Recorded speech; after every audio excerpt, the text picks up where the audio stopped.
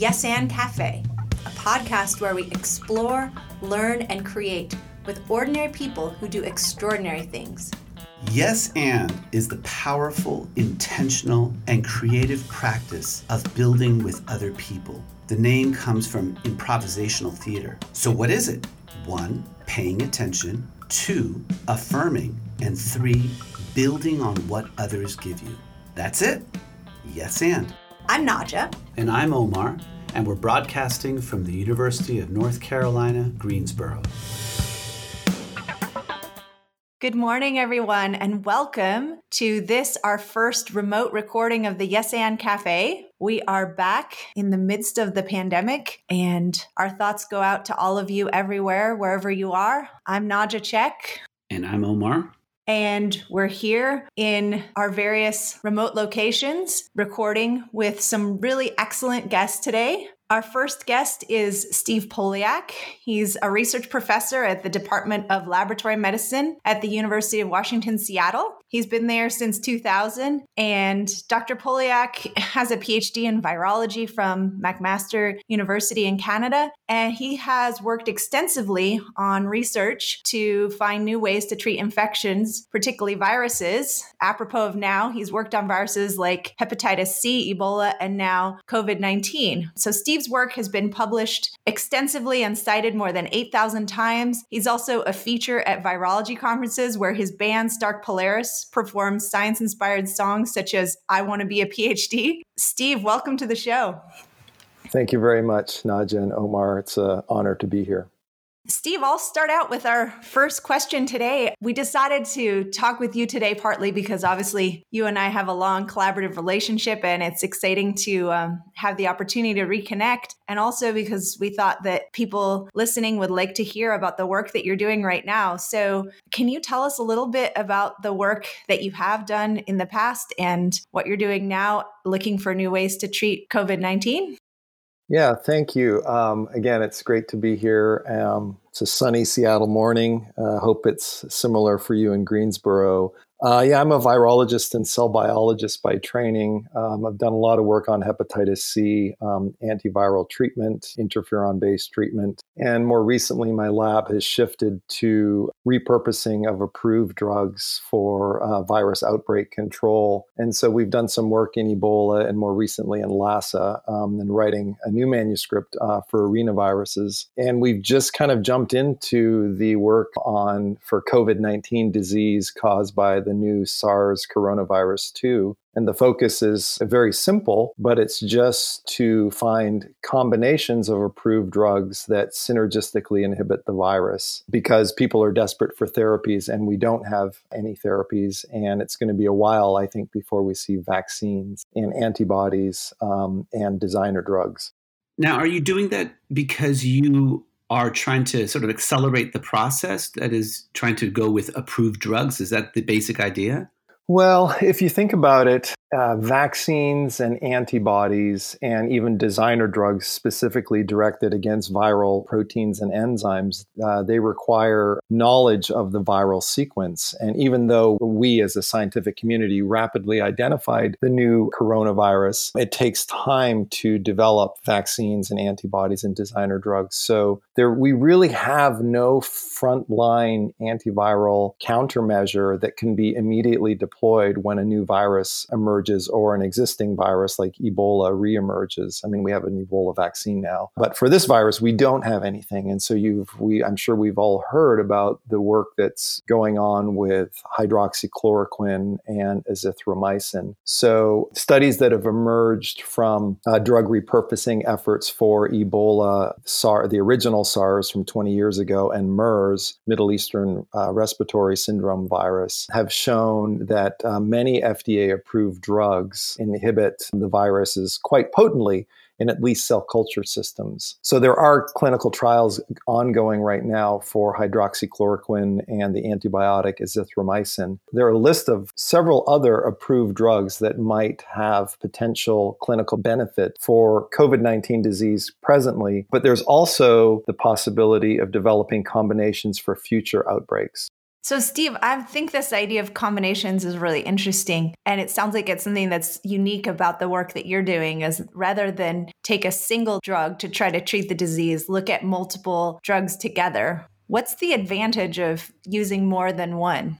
Oh, it's a great question. And first of all, I should say to those who are listening, we need to be very careful about just starting to take approved drugs without, I caution you, I mean, people have done that and have suffered some fatal consequences for taking drugs inappropriately. So we need to study these drugs and drug combinations properly in randomized placebo-controlled studies. So as a scientist and a virologist, we need to be really responsible about communicating that. But the key point about using combination is that it's a central tenet of antiviral therapy, that all effective antiviral therapies are a combination of drugs. And that's true for highly active antiretroviral therapy for HIV. And it's true for cures of hepatitis C virus, the virus that I've worked on for much of my career. It's always a mixture of at least 2 or 3 drugs, with the idea that if you hit a virus at multiple points in its life cycle, you can really shut down the virus. And because these are RNA viruses that are mostly the ones that are plaguing us, influenza, flaviviruses like dengue,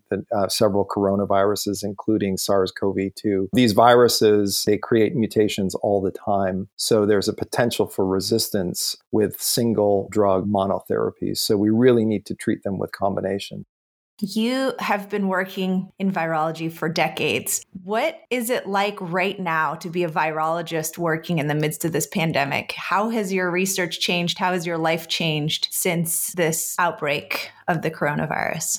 Yeah, I'm smiling because I think the best response to your question is encapsulated by the post I did a couple weeks ago on Twitter, where I announced that I had received some pilot funding from Washington Research Foundation. And my quote was, and I'll quote it again, "It took a pandemic for my research to become relevant," which I actually feel a little guilty about considering all the suffering that's going on globally.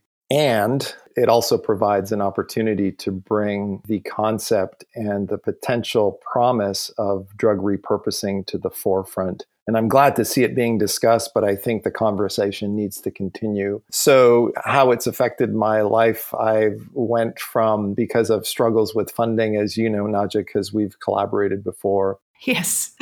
And all scientists struggle with funding. That's the experience of being a scientist. Yeah, so I've done a lot of work on natural products for about 10 or 15 years, and that research has struggled the last few years. So I went basically from facing a situation where at the beginning of March of closing my lab and taking a significant pay cut myself at the beginning of March to not having to experience those things as a result of COVID-19 and this new virus. So there's suddenly great potential for funding. I've already received funding. I just received a 1-year grant on a hepatitis C virus project on Tuesday, which now qualifies me to obtain emergency supplemental funding from the National Institute of Allergy and Infectious Disease. So I'm working on that. So suddenly there's all kinds of attention on virologists, which I am thrilled to see. I am thrilled to see so much of a sort of a public hunger for knowledge about the virus. Well, it strikes me that, knowing you, like many scientists have been sort of eking along for years, trying to keep your research group open, and that was critical for you to be doing that because now it means that you do have a research group still. And so when it's needed, you're able to snap into action.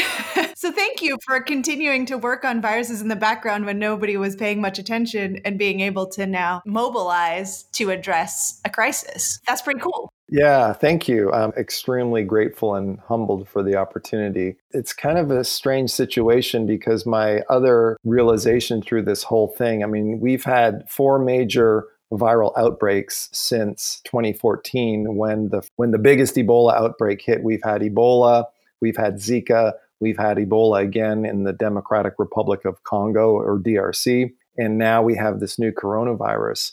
And we're still, as a society, both scientifically and publicly and administratively, we are reacting to viral outbreaks and pandemics. We really have no proactive, forward-thinking strategy. And I think that's what's missing. And so my concern is that there's a lot of money now being directed to both clinical and basic research for this virus. And that's going to continue for a while. And so it represents opportunities for virologists, scientists, and clinicians alike. But if the history is any indicator, this money is going to come and it's going to go away, just like the virus.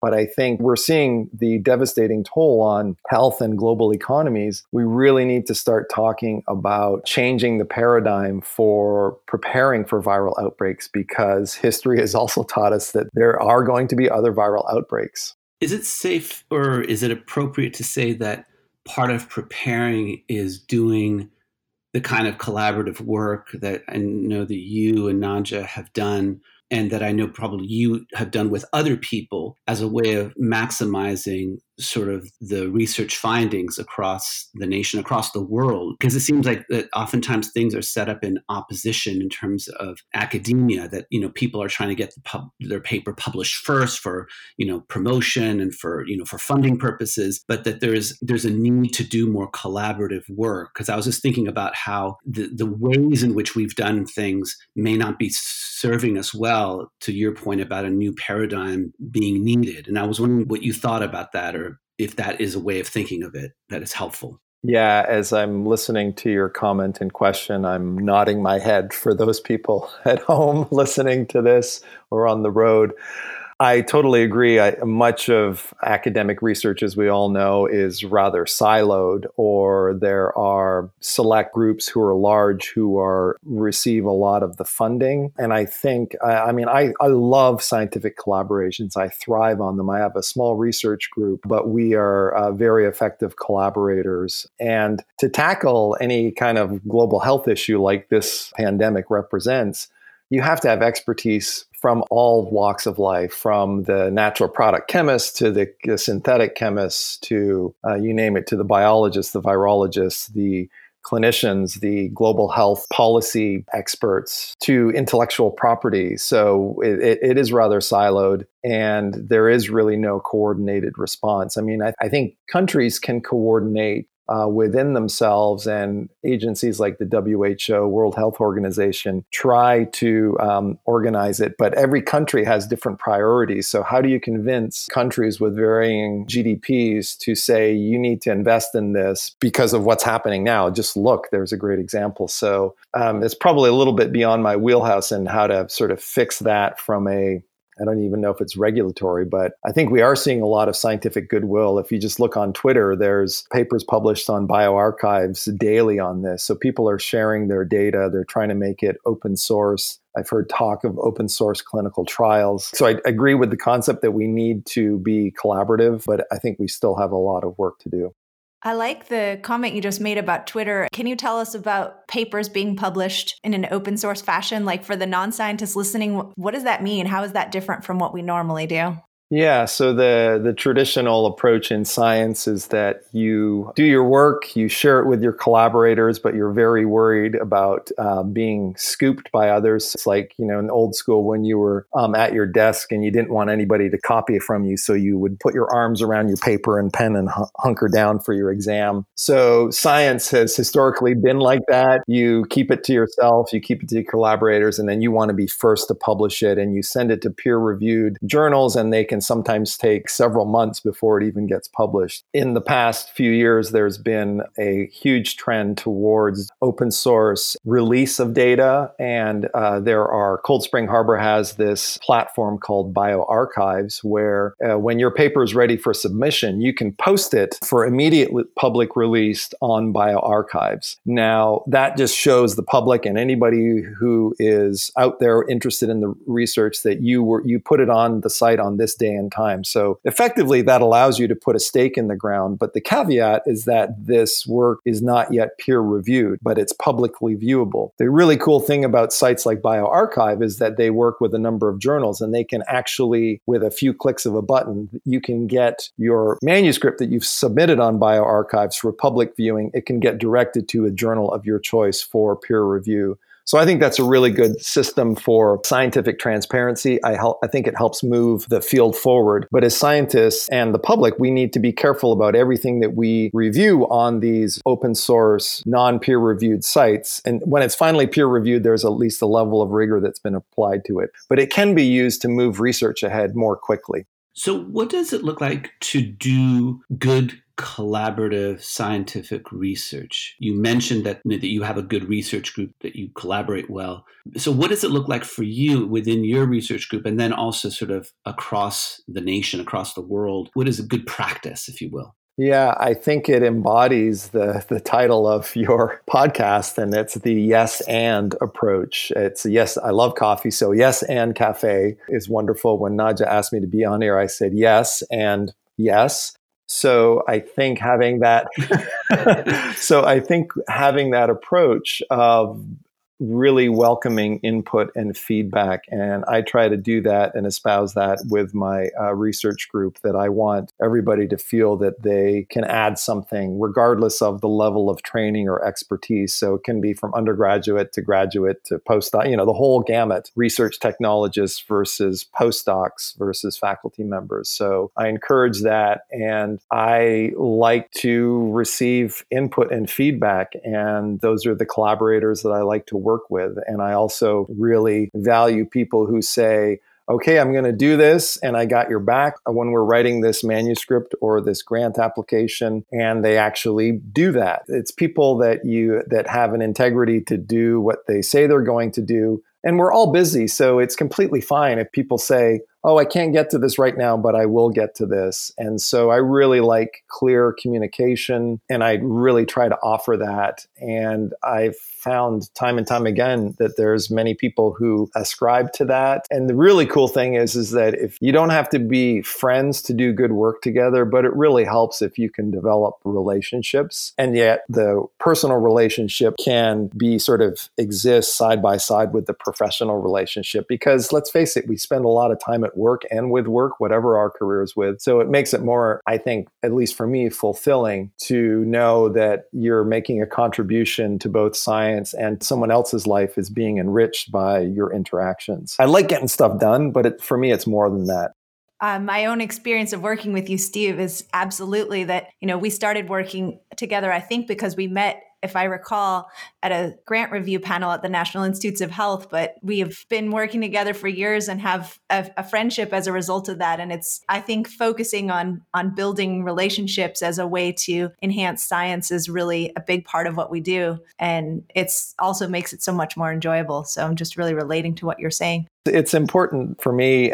It's not important for everyone I work with, and that's fine too. So it's not like if you can't be my friend, we can't collaborate, because I work with people who get stuff done, and that's also needed as well. But for me, the bigger perspective of sort of feeling fulfilled in what you do, not only at work, but in your life, that's also part of it. And it's important to me, and I value that. And it's really up to everybody to decide what this works for me, but it's for people to decide what kind of mix they want for themselves and their families and relationships.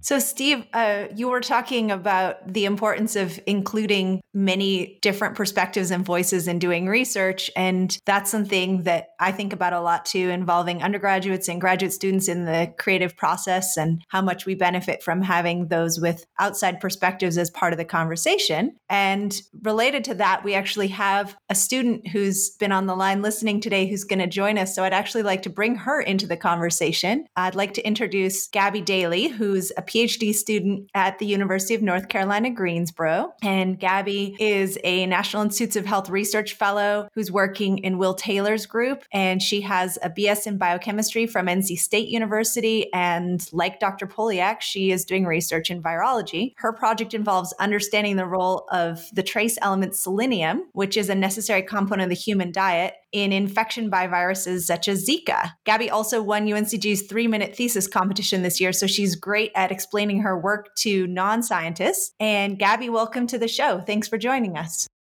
Thank you so much for having me. I hope y'all are doing well. Yes. Yes, welcome. So, Gabby, in listening to the conversation, do you have any thoughts about some of the comments that Dr. Polyak has made?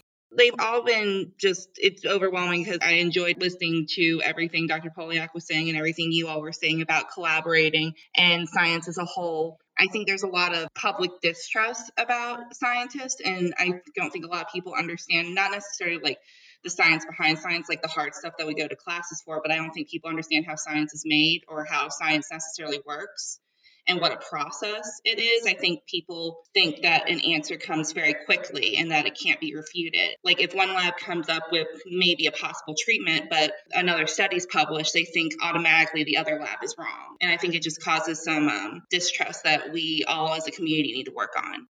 So, Gabby, are there ways in which your research has been impacted or your personal life by this present pandemic or your thinking about science?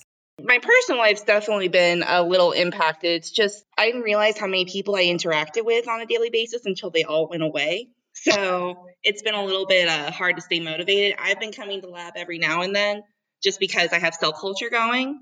So it hasn't really changed my life that much other than the fact that I'm just sort of one of only maybe 5 to 10 people in the building at a given time. So other than just isolation, nothing's really changed for me. But it has we hear a lot about different opinions about vaccines and things like that. But it's just crazy sort of to see how the world reacts right now to just not having one vaccine.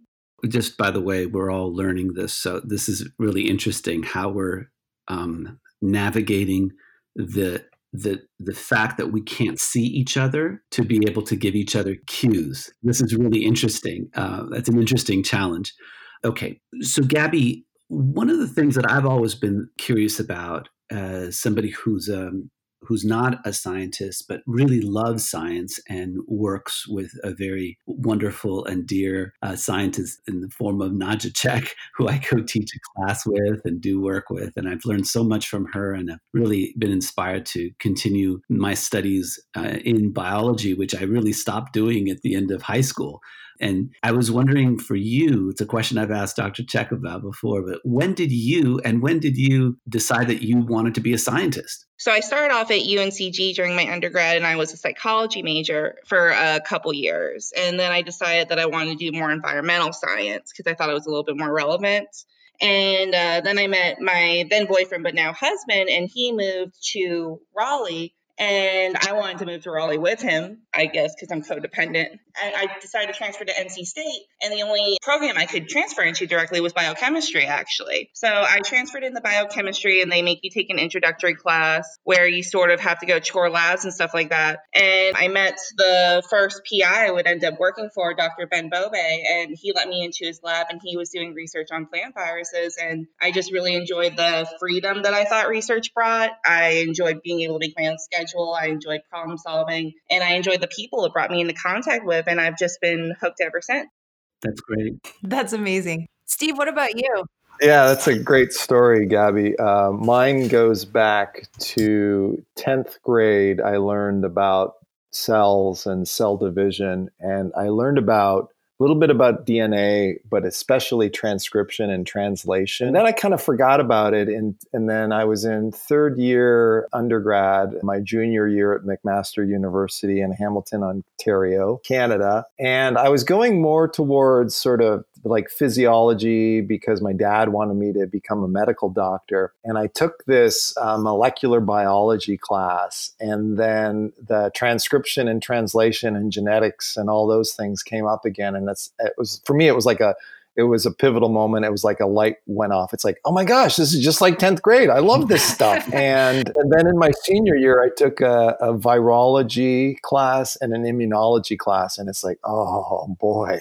So I'm rubbing my hands together like Mr. Evil. I got my little finger on my lip. It's like, I want to do this. And I have a Bachelor of Science in biology and I wanted to use it. And I got myself into a lab, in a virology lab, and that's how it went. And I was in a master's program and I applied for this scholarship that I got, but I had to be in a PhD, because in Canada, you start in your master's, at least when I was doing it, you start in your master's. And if your project's good enough and you're good enough, you can transfer into your PhD. So when I got this, I think it was it was a federal scholarship. It required that I get my PhD. And it's like, oh, okay, I guess I'm getting my PhD. And fortunately, my project was good enough and I made the cut. So yeah, that's kind of how it went for me.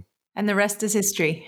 Yep. Look at us now. Look at us now. I was going to suggest that perhaps, Steve, I know that as well as being a scientist, as I mentioned in the introduction, you're also a guitarist and you do some science-inspired songs. And so I was wondering if you might be willing to either comment on that and or play something off the cuff for us. Twist my arm. Okay, it moved about 2 degrees. I'd be happy to do it. I'm set up to do it. And sort of the history for me is I grew up with a very musical mother. And so I grew up singing in harmony with her and my sister. She got the piano lessons. I didn't, because I was playing competitive hockey at the time. Growing up in Canada, you kind of a requirement. And I still play hockey today. But in first year university, someone showed me the riff to the opening of Stairway to Heaven. And that was it. So what you were about to hear is from a guy who is self-taught and playing guitar. And I've also had the really wonderful opportunity of playing guitar at a social event in the lobby at a meeting that Nadja and I were at. So I got to play with Nadja's husband, who is an amazing musician. Yeah, shout out to Gavin Douglas. Yeah.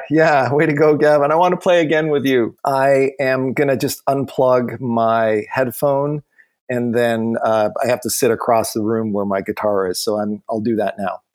So this is a song about, I actually wrote a song called I Want to Be a PhD a few years ago. And I repurposed it for COVID-19 because I thought it was appropriate, since I'm trying to repurpose approved drugs for virus control. And it's called Go V2 Away.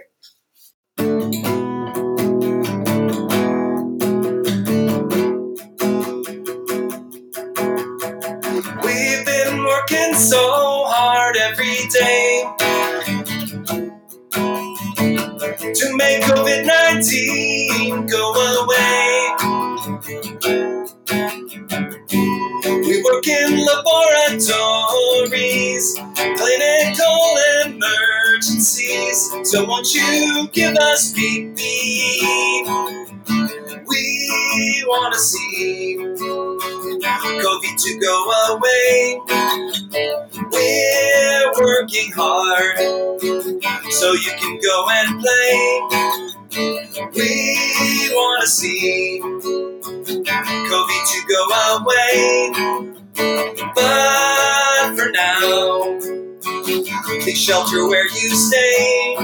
It is fun to be on faculty. All the students like to talk to me. I go to Zoom symposiums and talk virus ad nauseum. I think I need a Valium. We want to see COVID to go away. We're working hard so you can go and play with your friends. We want to see COVID to go away. But for now, shelter where you stay. I'll make a bet with you today. This pandemic won't walk us silently away. And if it does, we still will say. So we want to see pandemics go away. We're working hard so you can go and play with anyone. We want to see pandemics go away. But for now, listen to Fauci. That was awesome. That goes out to all the healthcare workers and the scientists who are working hard for us all. Thank you very much. Thank you all. That was great. That was amazing. Love it. You heard it here first on the SN Cafe. Before we wrap up today, want to hear one more time from Gabby. Gabby, do you have any comments to add to the conversation? I really enjoyed Dr. Pollack's song. I was waiting for, I really like the Valium line. I think that's how we're all feeling right now. I guess the only thing I can add is just I'm looking forward to this being over too. I'm ready for life to return back to normal. I know it's just a lot of we're really fortunate because of where we are. We get to stay in like comfy homes or comfy apartments with people we love. And so there's not a whole lot of room to complain, but I'm ready for things to be back to normal too. It'll be nice to see everybody again and go to seminars and stuff that I didn't used to look forward to that now I am looking forward to. It puts some interesting perspective on life, doesn't it? It really does. And thank you guys so much for having me again. Yeah, thanks for being here, Gabby. Thanks for being here, Steve and Omar. It's been a really great conversation. Yeah, thank you all. Thanks, everyone. Thank you. It was my distinct pleasure. Really nice meeting you all in this medium. All right, everyone. Well, be safe. Stay at home. Again, our appreciation goes out to everyone in the world who's working in various ways to help address the pandemic. And it's been a pleasure to be here with all of you today. Thank you. Many thanks to the University Teaching and Learning Center that provided the recording studio, to Ashley Scott, who did our logo, to Lloyd International Honors College, to University Communications, including our production team, Matt Bryant and Ben Peterson.